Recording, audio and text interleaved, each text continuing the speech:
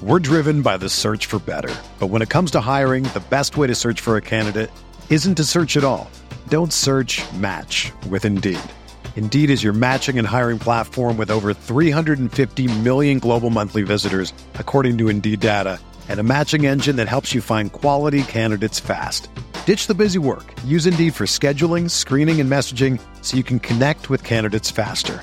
Leveraging over 140 million qualifications and preferences every day, Indeed's matching engine is constantly learning from your preferences, so the more you use Indeed, the better it gets. Join more than 3.5 million businesses worldwide that use Indeed to hire great talent fast. And listeners of this show will get a $75 sponsored job credit to get your jobs more visibility at Indeed.com/Blue Wire. Just go to Indeed.com/Blue Wire right now and support our show by saying that you heard about Indeed on this podcast. That's Indeed.com/Blue Wire. Terms and conditions apply. Need to hire? You need Indeed.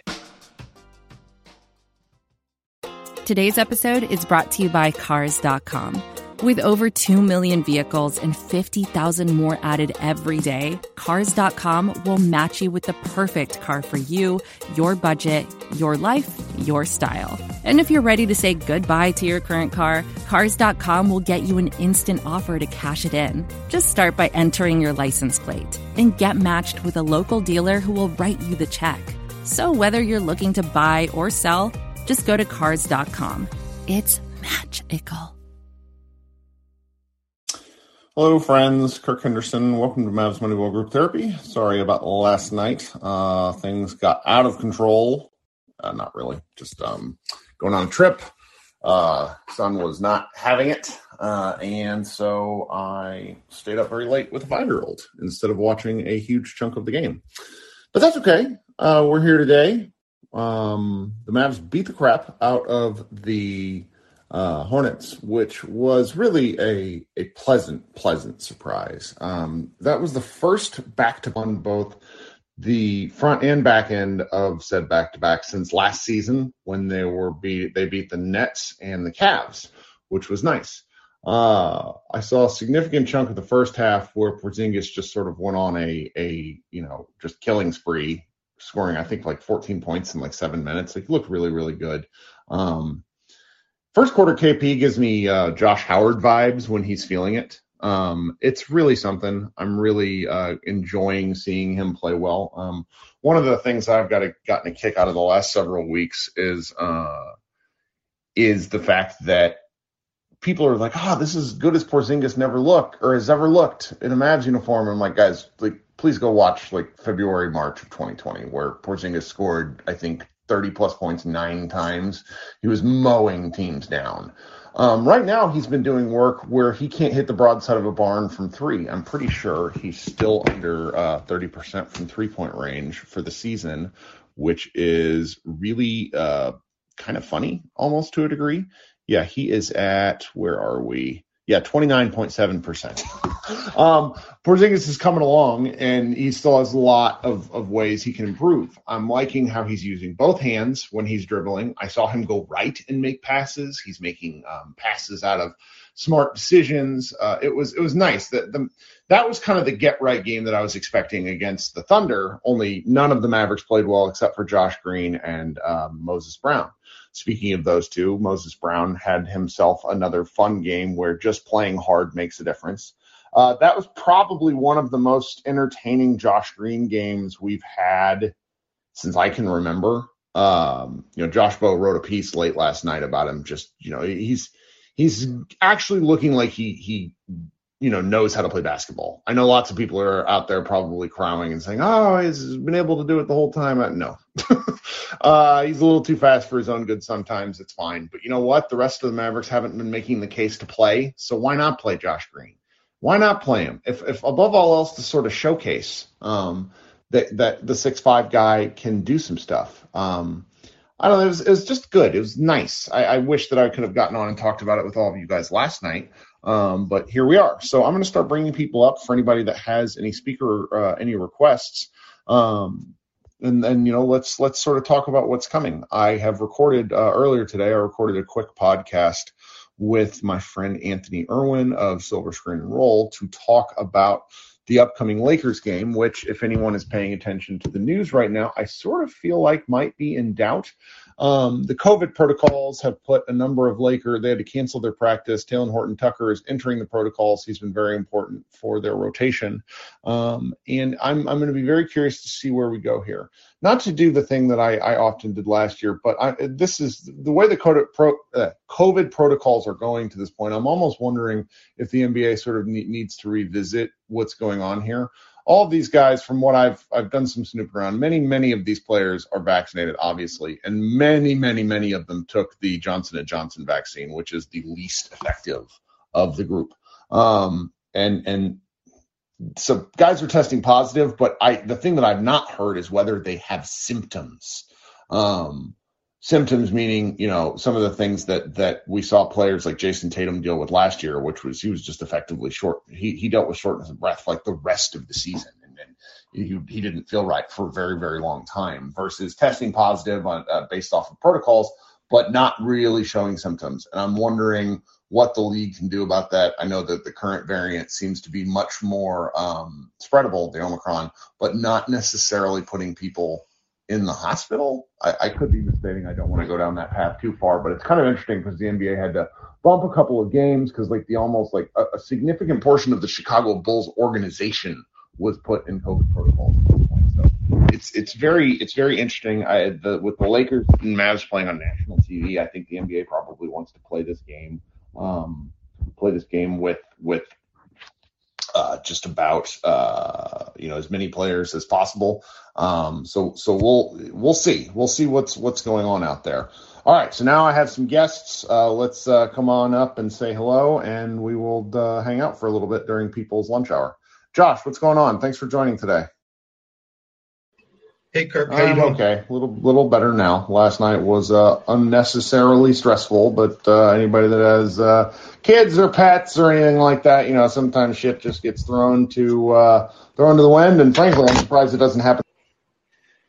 Well, the little guy wants to do what he wants to do. He was like, and if you don't, he was like, "You're he was equivalently like, "You're fucking staying home, dude." Like that was like that.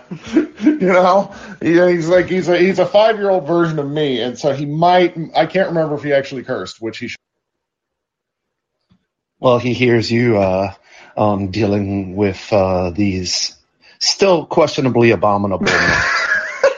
Well, at least they're above 500. No, I'm not going to be negative. I just want to thank Desmond Bain for unleashing Josh Green. Not that he's like a tornado or a whirlwind or anything crazy, but his energy is very notable, I would say.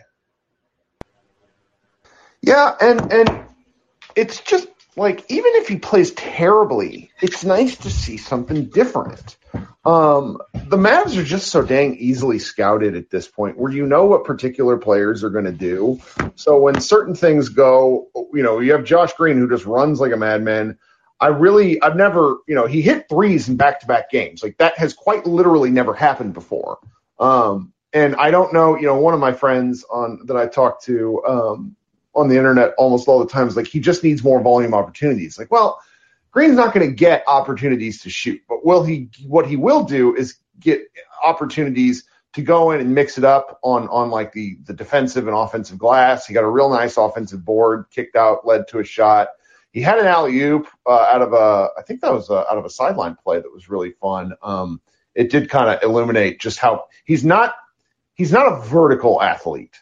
He dunked it, which was awesome, but it's not like, if anybody's watched the Mavs, like, Roddy Beaubois was like, that dude could levitate. And the Mavericks haven't had anybody since like Brandon Wright, and really, I guess, Dwight Powell, some pre Achilles tear. Like I would love to see the Mavericks have somebody that can just defy gravity and go get some of these passes. But the good minutes, as Adam notes in the chat, like, good minutes are good minutes, and it was really fun to watch something. I mean, I don't think am I wrong to think it's fucking rocket science that you give young players reps and then they improve? And I just don't.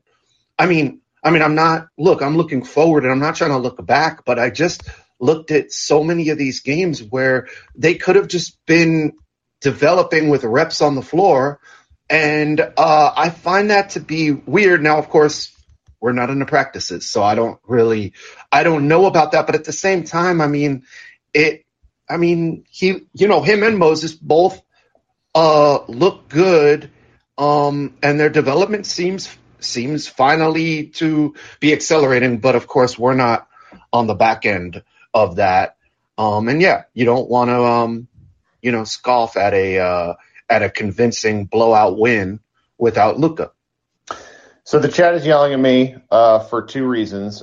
First, they say, "What about Dennis Smith Jr.?" Duh. And then Matthew notes, Gerald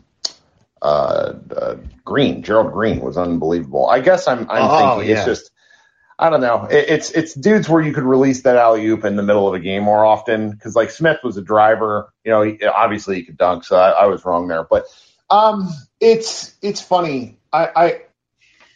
The argument is like, okay, well, veterans just deserve more opportunities because they know what's going on. I mean, our veterans have made the case that they don't really deserve minutes any more than the rookies. And I've always kind of, it'd be one thing if like the veterans are like mopping it up and you want to hold your rookies to a higher standard. But like if everybody's playing in the mud, then why not get a little bit more of an? I mean, yeah, except that, fortunately or unfortunately, Trey Burke is now kind of, debunking that case a little Allen bit. Iverson. And I don't know about you, but I don't know if I really, want, personally. I mean, I don't know. Other people know better than I do, but do you really want Trey Burke taking all these minutes now? No, but I mean, at least over these, with Luka out, at least we've seen kind of a variety of dudes trying stuff, and that they've won 2 games in a row while trying stuff.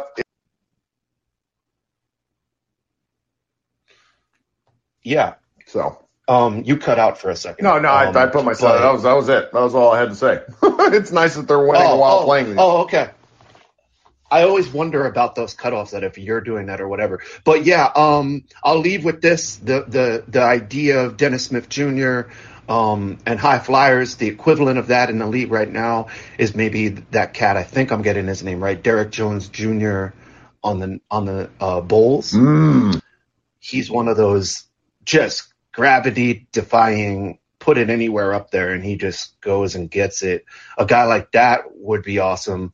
And then I'll just leave you with I had a question and I forgot it, but anyway, thanks so much, Kirk.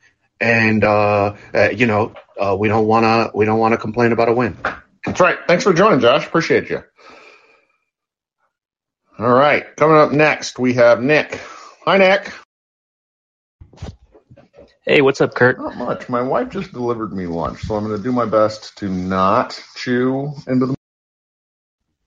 Nice. No problem if you do. Well, man, sometimes I click the request button and then what I was going to say is said right before I come up. But I guess just to piggyback, I was just going to talk about Josh Green's playing time. I do think, especially when you have guys like Reggie and Tim, I know last game they actually finally did have a decent game, but still, if you look at kind of this whole season, them shooting 30%, 25%, why not potentially even start Josh Green? Because he can at least give you 25% shooting from 3, and he'll actually be able to play defense better than Tim, for example. And potentially could send a message to those guys to kind of get their act together. Because as a Mavs fan, I don't want to wait around all season for, that to get going when we are going to be, in the play-in tournament rather than having a nice seed. So I kind of was curious on your thoughts on maybe giving him a little more run early in game. So I don't think they're ever going to consider starting him. I do think if you're asking, can he get more minutes with some of the upper half of the rotation, i.e. Porzingis and Luka, that's something I'd be interested in. I'm not sure at what point they bring him off the bench because kids' rotations sometimes don't make a ton of sense to me. But I wouldn't hate it. It's the offense is just so mired in the mud at points that I don't blame them for not playing Green when you need more offensive firepower. But then when the guys who are coming in off the bench, ostensibly to give the Mavericks that firepower, can't ever seem to hit a shot, I don't know what you're supposed to do. Yeah, that's my thought. And I mean, I don't think in a season where we were under 500, I'm kind of thinking like, well, maybe we can at least get some development out of this guy and potentially increase his trade value or something, just because it was starting to feel like you said, we're stuck in the mud with our normal rotation. So, yeah, I don't know. I was happy to see him get a little more playing time at least, and I'd like to see more of that as this season goes on. I guess my other point here would be KP, and it's just like so interesting for me to watch him when Luka isn't playing, because I feel like we get the KP that I wanted, a couple of years ago. And so I'm wondering, is it just like something with Luka and KP together and their styles just don't mesh well? Or maybe does KP mentally just step up knowing that Luka's not playing? Because I just feel like when KP knows that he's the guy, he just looks like a totally different person out there. Little column A, little column B. At a certain point, you're asking the question of, should Luka have the ball less and KP have the ball more? And the answer will pretty much constantly come back to no.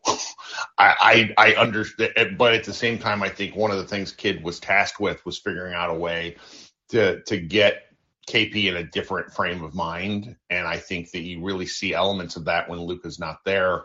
I waffle on this. I think KP's post-ups are significantly better. Sometimes I think he posts up kind of in like while ignoring everything else that's happening within a play. And that stuff seems to happen often enough to where I remember it. I will say I like him on the move in almost all circumstances. A 7'3" guy cutting through the lane or doing anything causes all sorts of chaos. Like he had an alley-oop last night from one of the baseline ones from Dorian Finney-Smith that was just really pretty. And it's because him on the move is so dangerous. I think there's definitely a mental component to it. And if we think back to the 1920 season, Luka was out and he played unbelievably well. Then Luka came back and they played unbelievably well together. There's got to be him kind of maybe getting his reps in and feeling better about that.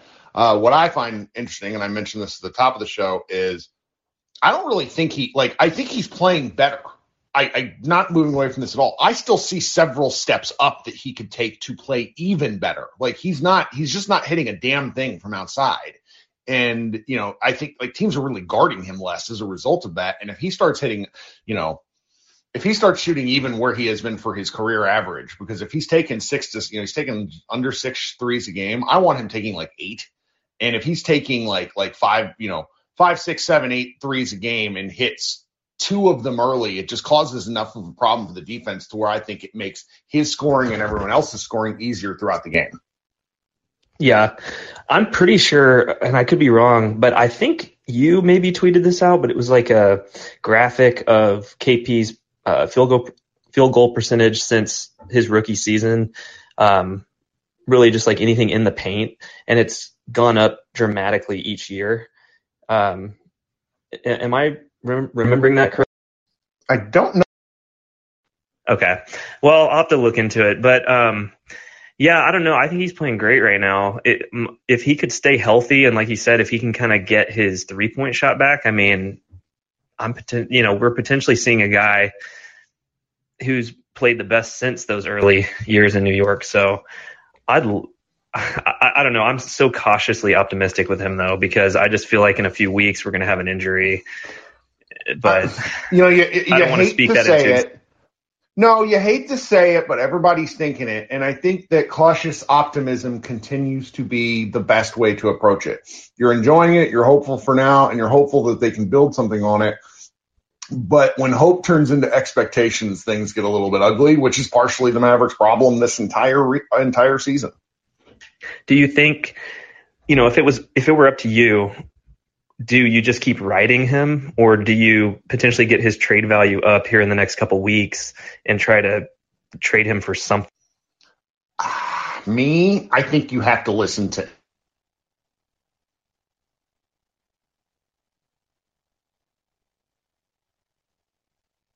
Shut down my app.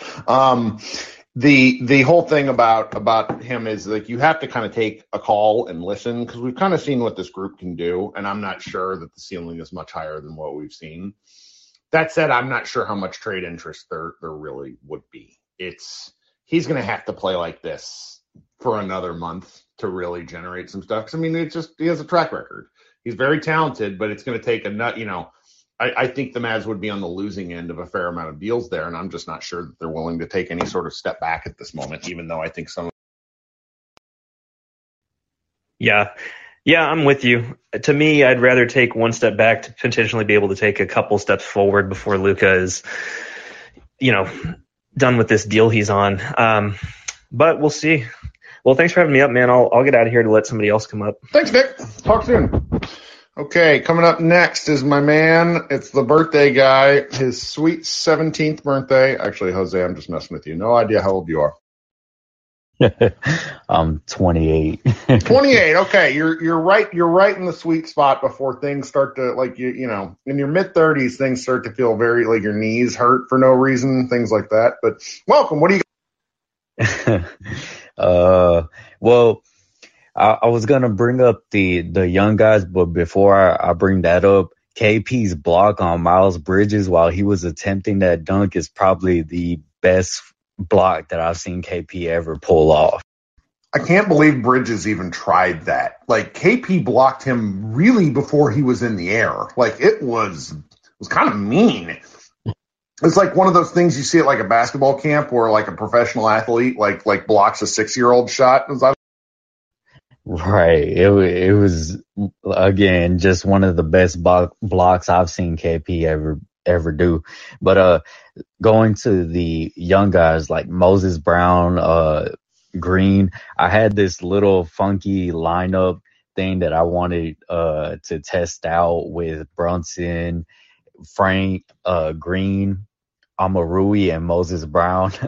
I don't know why, but I just love the thought of that lineup, like starting or even as a bench rotation. I mean, let's be honest. The vets on this team haven't done enough to garner minutes.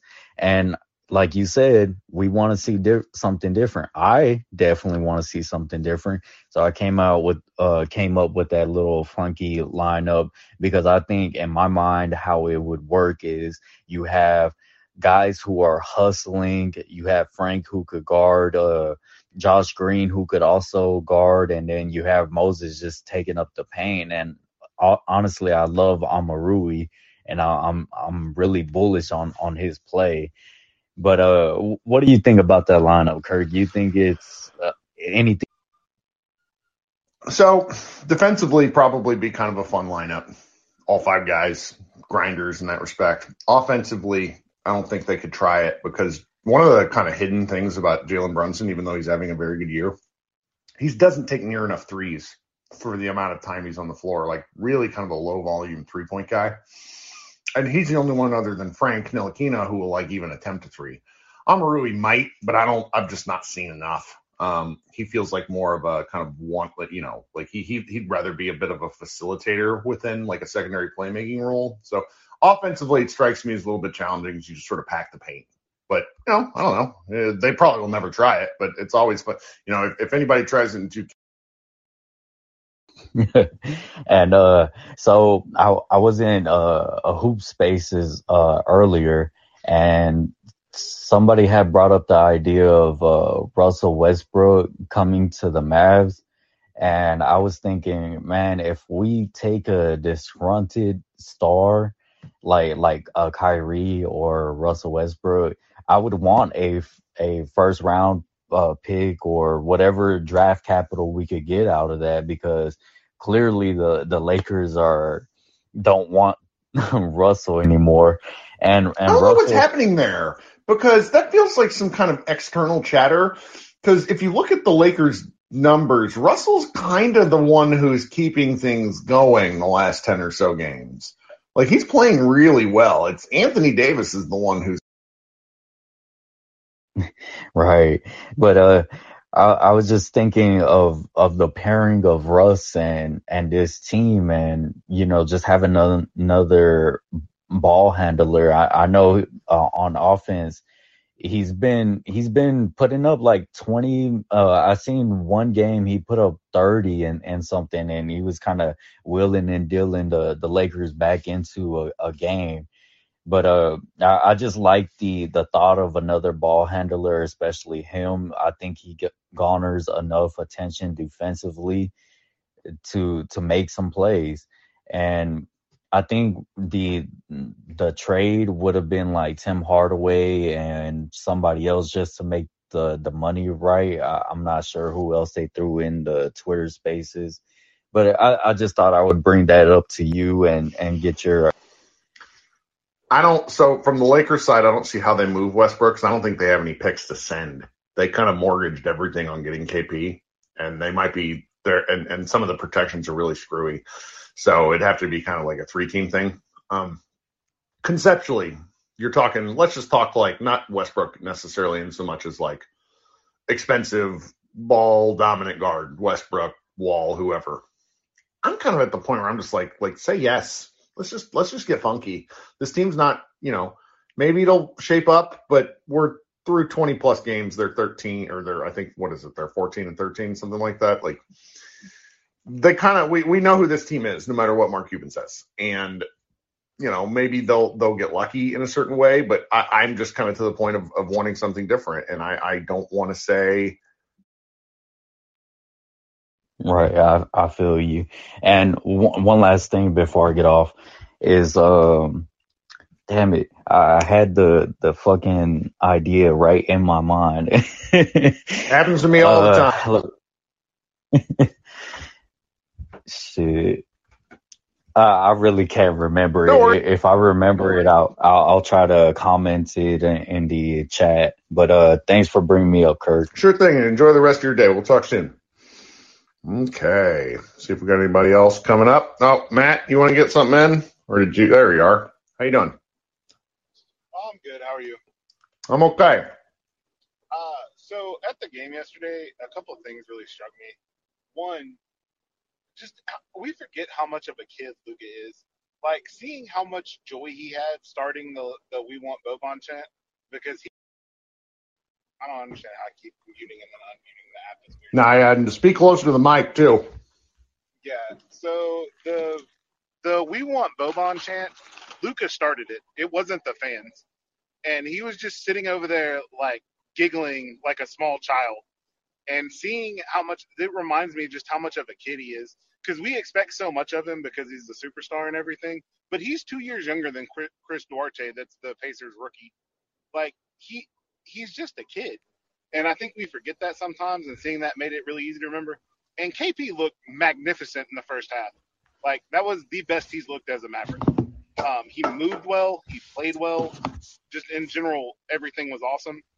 And then finally, Jose. That starting lineup would be amazing if we were trying to go what Josh Bowe wants to do and tank. Because that team would struggle to score 60 points. I don't know, but I like anything weird at this point, just something different. Some of these things, it's like, oh, let's try it. Yeah, well, thank you, Matt. Yeah, for anybody, Matt actually does a pretty good job of stalking SeatGeek and things like that, looking for tickets. And tickets before last night's game sank to the floor. For we're talking 2016-17 range, Mavs. Yeah, I sat 4 rows behind Mark Cuban for $85. So that's not very much for relative to what those seats are. Well, thank you for joining. You got anything else? No, really, that's pretty. Oh yeah, one other thing. They did more drive, kick, and replace than I have seen them do at any point in the last several years last night. Like, they had a bunch of people who drove and then kicked it out and then drove again and kept doing we had better ball movement than I have seen in a really long time just from everyone. I saw that too.